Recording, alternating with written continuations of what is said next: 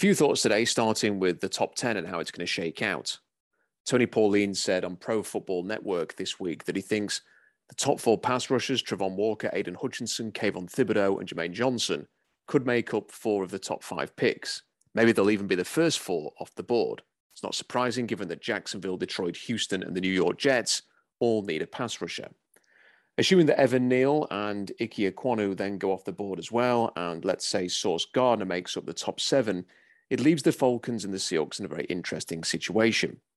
The Falcons then could pivot to receiver, given the top pass rushers are gone. They need a weapon for Marcus Mariota, given Calvin Ridley's suspension and the fact they traded away Julio Jones a year ago. So this could be where Garrett Wilson, the wide receiver from Ohio State, goes. What then for the Seahawks? Well, they could take an offensive lineman. A lot of people think Charles Cross would be a good option here. I personally don't see any chance of the Seahawks taking an air raid left tackle who jumped 26-inch vertical and has poor or average agility testing in the top 10, but a lot of people think they will. I think if they were going to take an offensive lineman in this spot, it would be much more likely to be Trevor Penning, but I don't think they'll go in that direction either. I think at number 9, if this is how the board shapes out, the strong consideration will be Derek Stingley. I think he had a really good pro day at LSU, especially given that he's only just recovered from injury. He's a former elite recruit. He's got that blue chip potential. Ed Orgeron can give Pete Carroll all of the information that he needs. And I think one of the underrated things with Derek Stingley is that he looks big. People don't realize how big he is. He's got the body of a welterweight boxer. He's a tremendous athlete. I was speaking to a really great source yesterday who has studied him very closely and has got a lot of inside information. And he said that Derek Stingley has no character concerns and he is wired perfectly. That same source said that he's the number one cornerback in the draft, and he didn't think it was particularly close. He does think that Sauce Gardner is going to go first amongst the cornerbacks, but he thinks that Derek Stingley is the better player. And it's a chance to get, a proper blue chip player with serious potential to be one of the best players in the NFL at his position. So that is what I think will be a strong consideration for the Seahawks. The other things that they've got to think about, though, how serious is that Liz Frank injury? And the Seahawks just haven't taken cornerbacks early.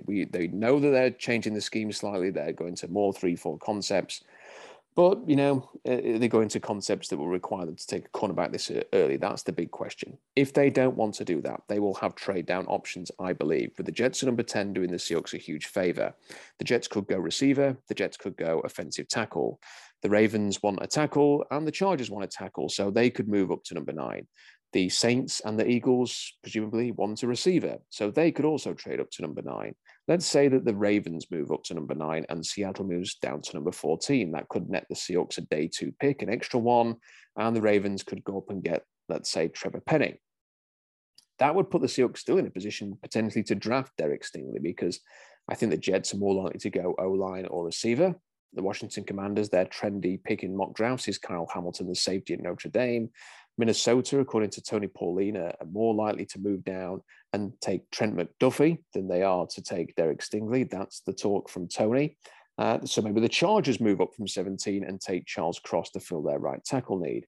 So that would mean only Houston in the way of the Seahawks from taking Derek Stingley at 14 instead of 9. And I've just got a feeling the Texans are going to really like Jordan Davis and plug him in right at the heart of their defense. So Stingley could still be there at number 14. I don't think he'd last much longer than that, but he could still be there after a small move down. Who are some of the other names maybe to consider if the Seahawks trade down? One player that I've kind of written off completely as an option for the Seahawks, and that was probably a mistake with hindsight, is Devin Lloyd. He's a self-made star. He's an alpha. He's got massive game-changing production.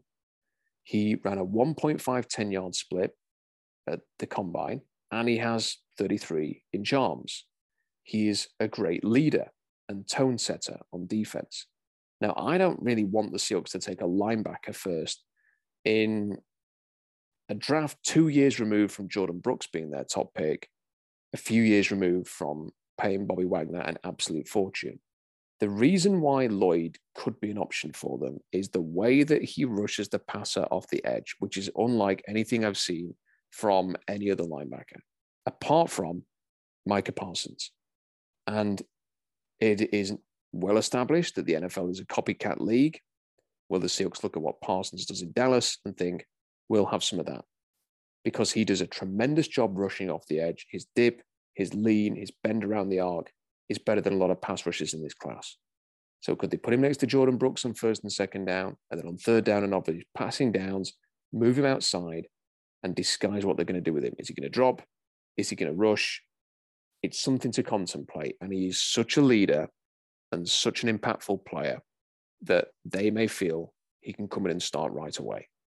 He's 24 years old, or he's going to be 24 years old in his rookie season. That's not ideal, but it also means that he's mature, he's got experience, and he could be ready to make an impact in the NFL.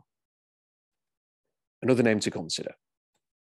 Source I've been speaking to this week said that George Karlaftis is basically Aiden Hutchinson, just available much later in round one. And when you actually look at it, they've got the same pass rush win percentage of 25.4%. It's exactly the same. They've also got the same strengths and the same weaknesses. They're power rushers. They love the game. They play with a lot of effort and intensity.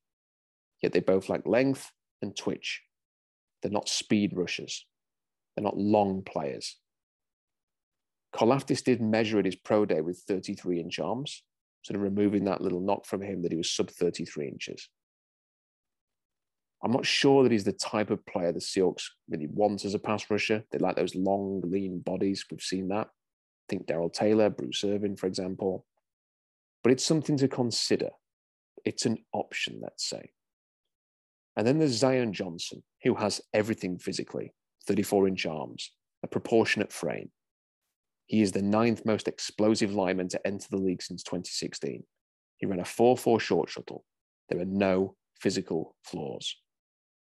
Pete Carroll spoke last week about potentially Gabe Jackson being in a competition with Phil Haynes.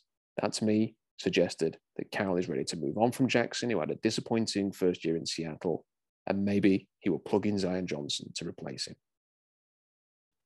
So there's some names to consider if they perhaps do move down. But I still think with Carroll and with Schneider that they will want somebody who can be great. They don't pick this high very often. Stingley will give them a chance to draft a great player. So we'll see what they do. If they do move down, it perhaps increases the chances that they will then move up from 40. We've seen them do similar things in the past. They traded up for Jaron Reed. They traded up for DK Metcalf. They traded up for Darrell Taylor. All three of those trades worked. I don't think they will trade up for a quarterback because I don't think they're going to draft a quarterback early this year. I think they maybe want people to think that, but I don't think they will. I don't see them throwing their lot in with Matt Corral or Desmond Ridder, for example, at the end of the first round. And I don't think any quarterback's going to go in the top 10. We don't need to get into that again. I don't think that's going to happen. I think that's a media creation. I think the player that they could move up for at the end of the first round is Tyler Linderbaum. Again, listen to what Carroll was saying last week. Waxing lyrical about Austin Blythe, and we want to try a smaller center, and his wrestling background's really good. And this is the direction we want to go with this scheme. Well, Tyler Linderbaum has almost exactly the same frame as Austin Blythe. He has a terrific wrestling background. He was a great wrestler in high school. It's just something to consider.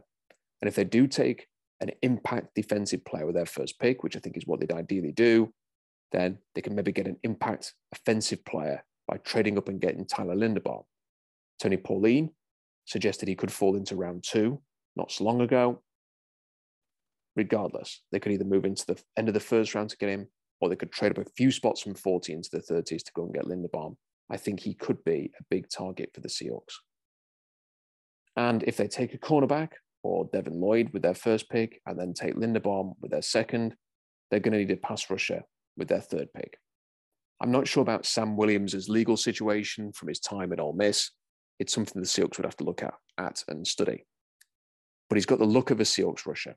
He had a fantastic 10-yard split. Apparently, a recent report suggested it was as low as a 1.52 or a 1.53, which is amazing at his size. He did run a 4.4 at the combine. If he's still there when they're on the board in round 2, he is perhaps the most Seahawky. I hate that word. It's the best way to describe this situation. He is the most Seahawky of the pass rushers that might be available in round 2. And frankly, I wouldn't hate that. A Stingley or a Lloyd, let's say, with their first pick, Linderbaum with their second, and Sam Williams with their third. I could live with that. You can at least see what they're trying to do. Let's imagine it's Williams and Lloyd, for example. Your front seven immediately is upgraded. If it's Williams and Stingley, you've got a great potential cornerback and a great potential pass rusher. And then on offense, a proper center for the first time in a long time. Another player just to keep an eye on as well is Logan Hall at Houston. He's their type in terms of size, and his 4-4 short shuttle is right in their ballpark. He could be an option as someone who works at a 3-4 end and competes for time with Quinton Jefferson. In round 3, I think it's very, very likely they'll consider Dameon Pierce, the Florida running back. He is everything they look for. He's explosive. He's got great size, the size they like. Yards after contact galore. He has the same kind of spirit and intensity as Thomas Rawls. I think they'll be very, very interested in Dameon Pierce. And if you move down in the first round and acquire an extra pick, say in round 3, maybe this is where you take a project right tackle. A Rasheed Walker, for example, could be a good fit. There are lots of combinations, lots of options for the Seahawks. That is what makes this draft so intriguing, so appealing, and so exciting. Some final points. Shelby Harris is an underrated addition. I thoroughly enjoyed speaking to him for the podcast this week and came away thinking he could be a Red Bryant level leader. Noah Fant too could be a terrific pickup. The tight end draft class promised a lot this year, but hasn't delivered during this draft process. So instead of hoping for the best in the draft class or spending a lot of money in free agency, the Seahawks claimed a former top 20 pick with a lot to prove. I think those two moves as part of this Russell Wilson trade could prove to be inspired decisions. So what happens next for the Seahawks before the draft? Having originally felt last week it was trending one way with DK Metcalf, that he was probably going to be dealt, this week it feels like the other side of the story has emerged. And increasingly, it feels as if he will stay, or at least that's the message the Seahawks want to be out there. I still think this could go either way. If someone offers an amazing trade between now and the draft, I think he will go. And if Garrett Wilson's going to go at number 8 to Atlanta, and if the Jets are going to take a receiver, say Jameson Williams at 10, then maybe another team, whether it's Green Bay, whether it's Philadelphia or New Orleans, maybe they'll step up to the plate and offer a huge haul. If that doesn't happen, I think he will stay. And then after the draft, a contract will be worked out. That would be my prediction. I don't think the Seahawks will take a quarterback in this draft, as I mentioned, which means that when it gets to day 3, either they will come to some agreement with Cleveland for Baker Mayfield to throw him into the competition. Maybe they trade for him after the draft. Maybe he's cut by the Browns and they sign him as a free agent. Or they may just draft someone on day 3. I think they will add at least one more quarterback plus Geno Smith. But I don't think it's going to be a high draft pick. I also think we will see Dwayne Brown return, but having gone this far, he may as well see what his situation is after the draft. If a team misses out on an offensive lineman, maybe they'll find a bit of money behind the couch to throw his way. For the Seahawks, it also helps them that people think they're going to take a left tackle with their top pick because there's a huge void there, when maybe their full intention is to re-sign Dwayne Brown after the draft. Thanks for listening to The Rebuild with me, Rob Staten. Until next time, bye for now.